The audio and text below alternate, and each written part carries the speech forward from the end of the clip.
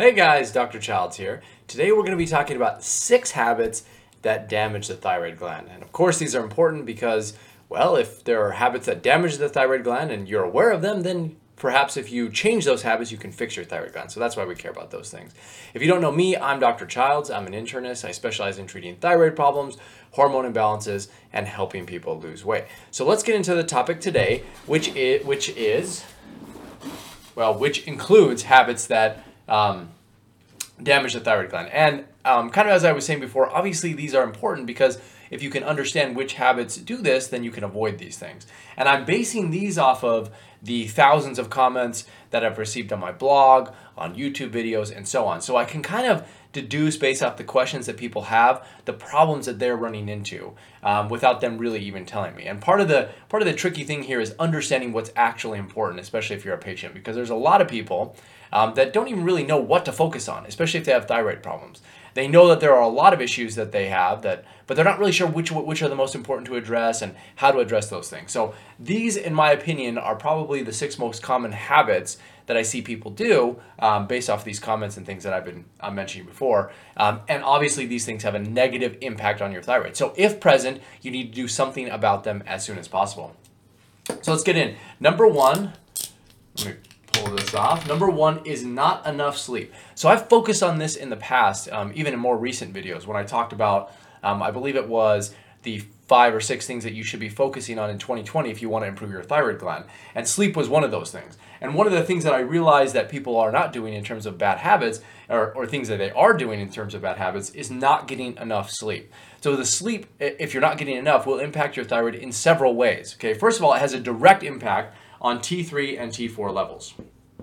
So we know from studies, people who are not sleeping enough or they have sleep deprivation for a short period of time, they have a direct reduction in their thyroid hormone. So we know that has a direct impact on its own. But also it increases inflammation. I'm not going to spell that out here, but it increases inflammation in your body, and any inflammation is going to reduce thyroid function. So you have a direct and an indirect impact negatively on the thyroid.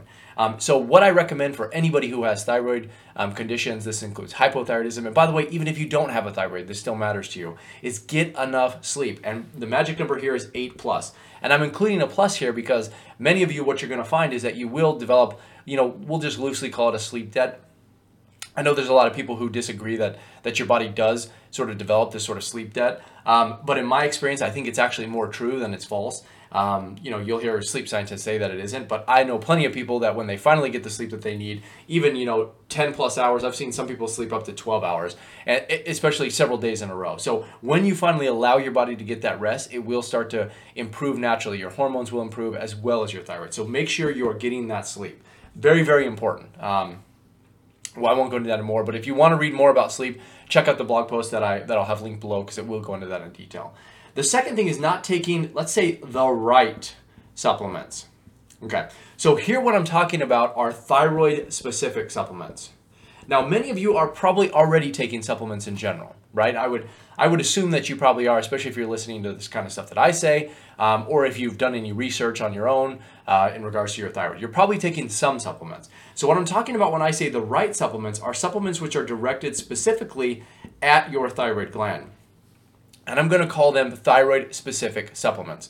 So what I see a lot of people do, and by the way, I've done this before, so it's not like this isn't something that I'm chastising you about, because I did this before when I first started practicing.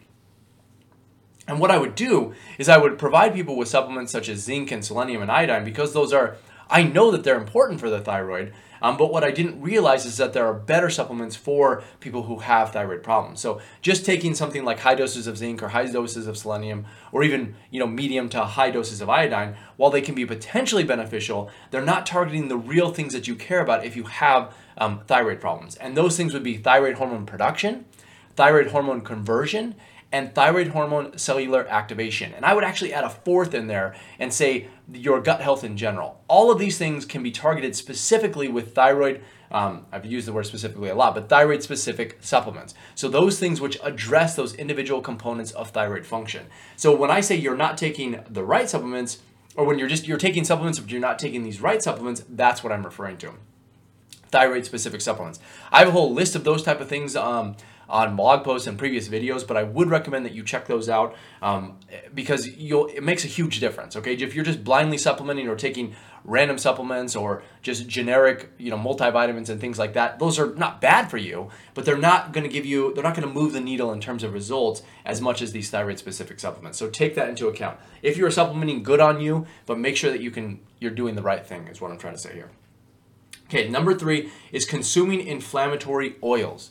Okay, so what do I mean by that? I'm actually talking about vegetable oils, and I would see this as sort of a subtle saboteur of many great thyroid diets. All right, and so what I mean is there's a lot of ways to do a good diet, but in a wrong way. All right, so for instance, the keto diet or even the gluten-free diet, there are ways that you can do these healthy diets, and they can be done healthy or in a healthy way, by the way. But there are many people who do them in an unhealthy way by using the wrong types of fats and wrong types of oils.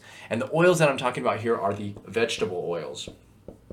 So anything labeled as a vegetable oil, by the way, this includes things like corn oil, canola oil, rapeseed oil, safflower oil, sunflower oil. This is just a couple that come off the top of my head. There's many of them though. There's a huge list, and I have it linked below in the article, but I'd recommend that you check those out. But why do you care? These oils are very inflammatory to the body, and they're found just in about every single processed food, and they're found in most restaurants, by the way, cook with these oils just because they're so cheap. So if you're not paying attention to the fats that you are consuming, there's a good chance that you are consuming these things and they are causing inflammation.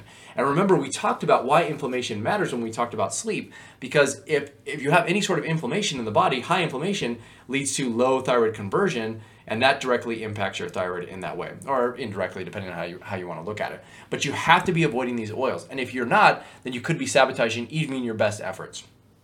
Now, there's a couple ways that you can approach this. Number one, you could learn all of the bad oils and learn to just look at every single oil whenever you buy a food. You can look on the ingredient list, and you usually find oils up in the top, 1 through 5 ingredient list of any sort of processed food. First of all, you should not be consuming processed food, but even some healthy foods that you can find at like Costco or Trader Joe's or whatever, they have some of these bad oils in them. So you really should be aware of them if you're buying any sort of pre-bought or pre-made or processed type foods, even the sort of healthy type of processed foods. So you could learn every single one and just avoid them all, or you could go the easy way and just consume the healthy oils. And the two that I would recommend that you consume would be extra virgin olive oil and coconut oil. If you consume those oils, you really don't have to worry about these other ones. Yes, it will require that you cook on your own, and you're going to have a hard time eating out because you're going to find that most restaurants are not going to be cooking with these oils because, as I said, they're much more expensive compared to like canola oil. And if you don't believe me, just go to Costco and you can look at the price of corn oil versus extra virgin olive oil. You could probably get 30 gallons of corn oil for the price of 1 gallon of extra virgin olive oil. So it's just much more cost effective for a restaurant or anyone who produces food in mass to use these type of oils versus the healthy types. But they do take a toll on your health. So whether or not you're going to pay for it now or later, depending on whether you decide to buy these healthy oils or not. If you pay up front, it's going to be good because you're not going to pay later with your health. But pay attention to those things. They will impact your thyroid, and they are sort of sneaky and sinister, and they're in a lot of foods. And as I said, I think these are one of the main ways that people sabotage their own diet. So pay attention to that. By the way, these, in my opinion also, this is sort of off topic, but they do contribute to a lot of weight gain as well. Not just because they're fats, but because of this inflammatory process. But that's a video for another time. The next one would be avoiding vegetables. So this would be a bad habit that I see some people do, not a lot, but I at least want to address it here. So why do you think it would matter if you're somebody who has thyroid problems? Why do you even think that some people would suggest that you avoid certain vegetables? And it's because of these things called goitrogens. Now, goitrogens, basically what they do is they block thyroid function by limiting how much iodine can get into your thyroid gland. And these substances are found, believe it or not, in some vegetables, especially cruciferous vegetables. They are also found, in medications, or I should say medications have a goitrogenic effect. Certain environmental factors have a goitrogenic effect. That is to say that they potentially block and damage the thyroid. I wouldn't say damage, but just block the thyroid from functioning. So there are certain vegetables that have these goitrogens inside of them. So, and by the way, some of these include really healthy vegetables like broccoli and kale and things like that. So patients will say, "Oh well, I know what to do. I should avoid these vegetables because of their potential goitrogenic effects." But here's where you kind of have to look at both sides of the argument and sort of weigh everything out in the pros and cons. So even though it is true that they have potential to have a goitrogenic effect on the body, the benefits of consuming vegetables far outweigh any potential negative side effects. And in order to have a serious goitrogenic effect from the consumption of these vegetables, you really need to be consuming inordinate amounts of vegetables. So it'd be something like consuming nothing but broccoli every day for 2 weeks straight. That's just really not possible. So in order to see any sort of measurable or noticeably negative effect on your thyroid, the amount of these healthy vegetables you would have to consume is just not realistic. Like, there's just not many people out there who are going to be doing that. And even if you were concerned about that, all you would need to do is steam your food, and that reduces the goitrogens significantly enough that it probably has no impact. So I don't want to hear anybody saying you need to avoid vegetables or kale or broccoli or any of these things because of these goitrogenic effects. It's just not true. Now, there may be some people, very, very, very rare. I don't even know that I've run into anybody who has fallen into this category, but I'm sure one of you or two of you out there are listening may notice a difference, in terms of your symptoms when consuming high amounts of these vegetables. So just bear that in mind. But for the vast majority, 99.9%, 99.8% of you should not be avoiding vegetables in any way, shape, or form. Their benefits far outweigh any potential harm that exists. Okay, so eat your veggies is the bottom line. The other thing is eating too much soy. So soy contains these special ingredients. Well, let me back up and say that there is some controversy regarding the consumption of soy foods. So here's where, let me just sort of explain it to you, and here's where I fall on this. Yeah, yes, there are some potential benefits to consuming soy. I will not dispute that. There are, if you look at the literature, there are some studies which show that it can be beneficial. But here's the problem. Something like 90% of soy products are processed and they're GMO based. Okay, so they're genetically modified is another way to put that. So 90%. So it is possible to get some healthy soy products which don't cause too much harm or negative outcomes for your thyroid. But for the majority of soy and processed soy foods, they can be harmful, or at least they have the potential to be harmful. Therefore, I suggest that most thyroid patients just completely avoid them. So what they do is they act like the goitrogens that we were talking about before, only in this case they're a little bit more powerful in terms of the veggies, or the vegetable goitrogenic effect.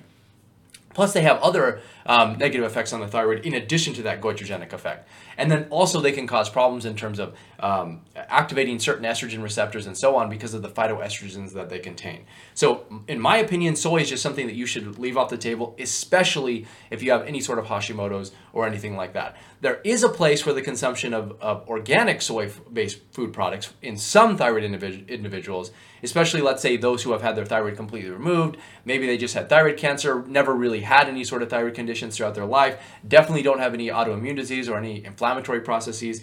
These are the type of people that could get away with using organic soy products. But if you have regular hypothyroidism or definitely Hashimoto's, soy is not something that you should be consuming. And by the way, this is one of those things, much like the inflammatory oils, because soy is a processed food and it's in a lot of different things, you may be consuming it without realizing it. So you have to understand what these inflammatory oils are and what soy goes by in terms of its different names so that you can avoid it. So definitely don't consume, I recommend just don't consume soy, and you'll be in a better position than if you would. That's just kind of the way that I look at it. And then number 6 would be ignoring your adrenal function. We could also say ignoring your cortisol level. Let's see if you guys can see that. Yeah, I just wrote that down there. But basically, cortisol is a stress hormone that your body produces when you're under stress, really. That's what happens. Now, cortisol has direct impact on the thyroid, and the thyroid has direct impact on cortisol. So what I'm really saying is ignoring your adrenals is a bad thing, because most people who ignore them don't appreciate the effects that stress has on their thyroid and on their body in general. But also, I would say there's a lot of people out there who have thyroid disease who don't treat their adrenals. And I consider adrenal treatment or adrenal supplements or various therapies all targeted at adrenal function as something that pretty much every thyroid patient should be doing. So if you've never addressed your adrenals, and by that I mean like taking adrenal glandulars or adrenal adaptogens, ashwagandha, rhodiola, things like that.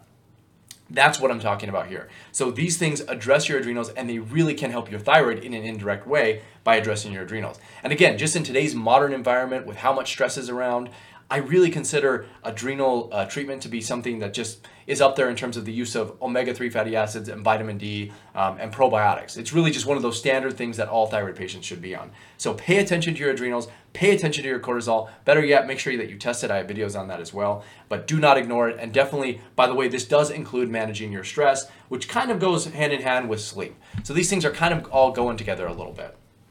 So that's pretty much all I have here. It's the 6 habits that I think a lot of people are doing without even realizing it. And these things are damaging potentially your thyroid. So if you've been doing any of these things, leave a comment below. Let me know because I'd like to hear which ones that you are doing. And if you think if you're surprised by any of these, leave those comments below as well, because I'm interested to see what you guys kind of think about that. Because again, these are based off the comments that I've seen you guys leave. If you haven't already, by the way, make sure that you download my free thyroid resources. You'll see those in the comments below as well. And otherwise, I'll see you guys in the next one.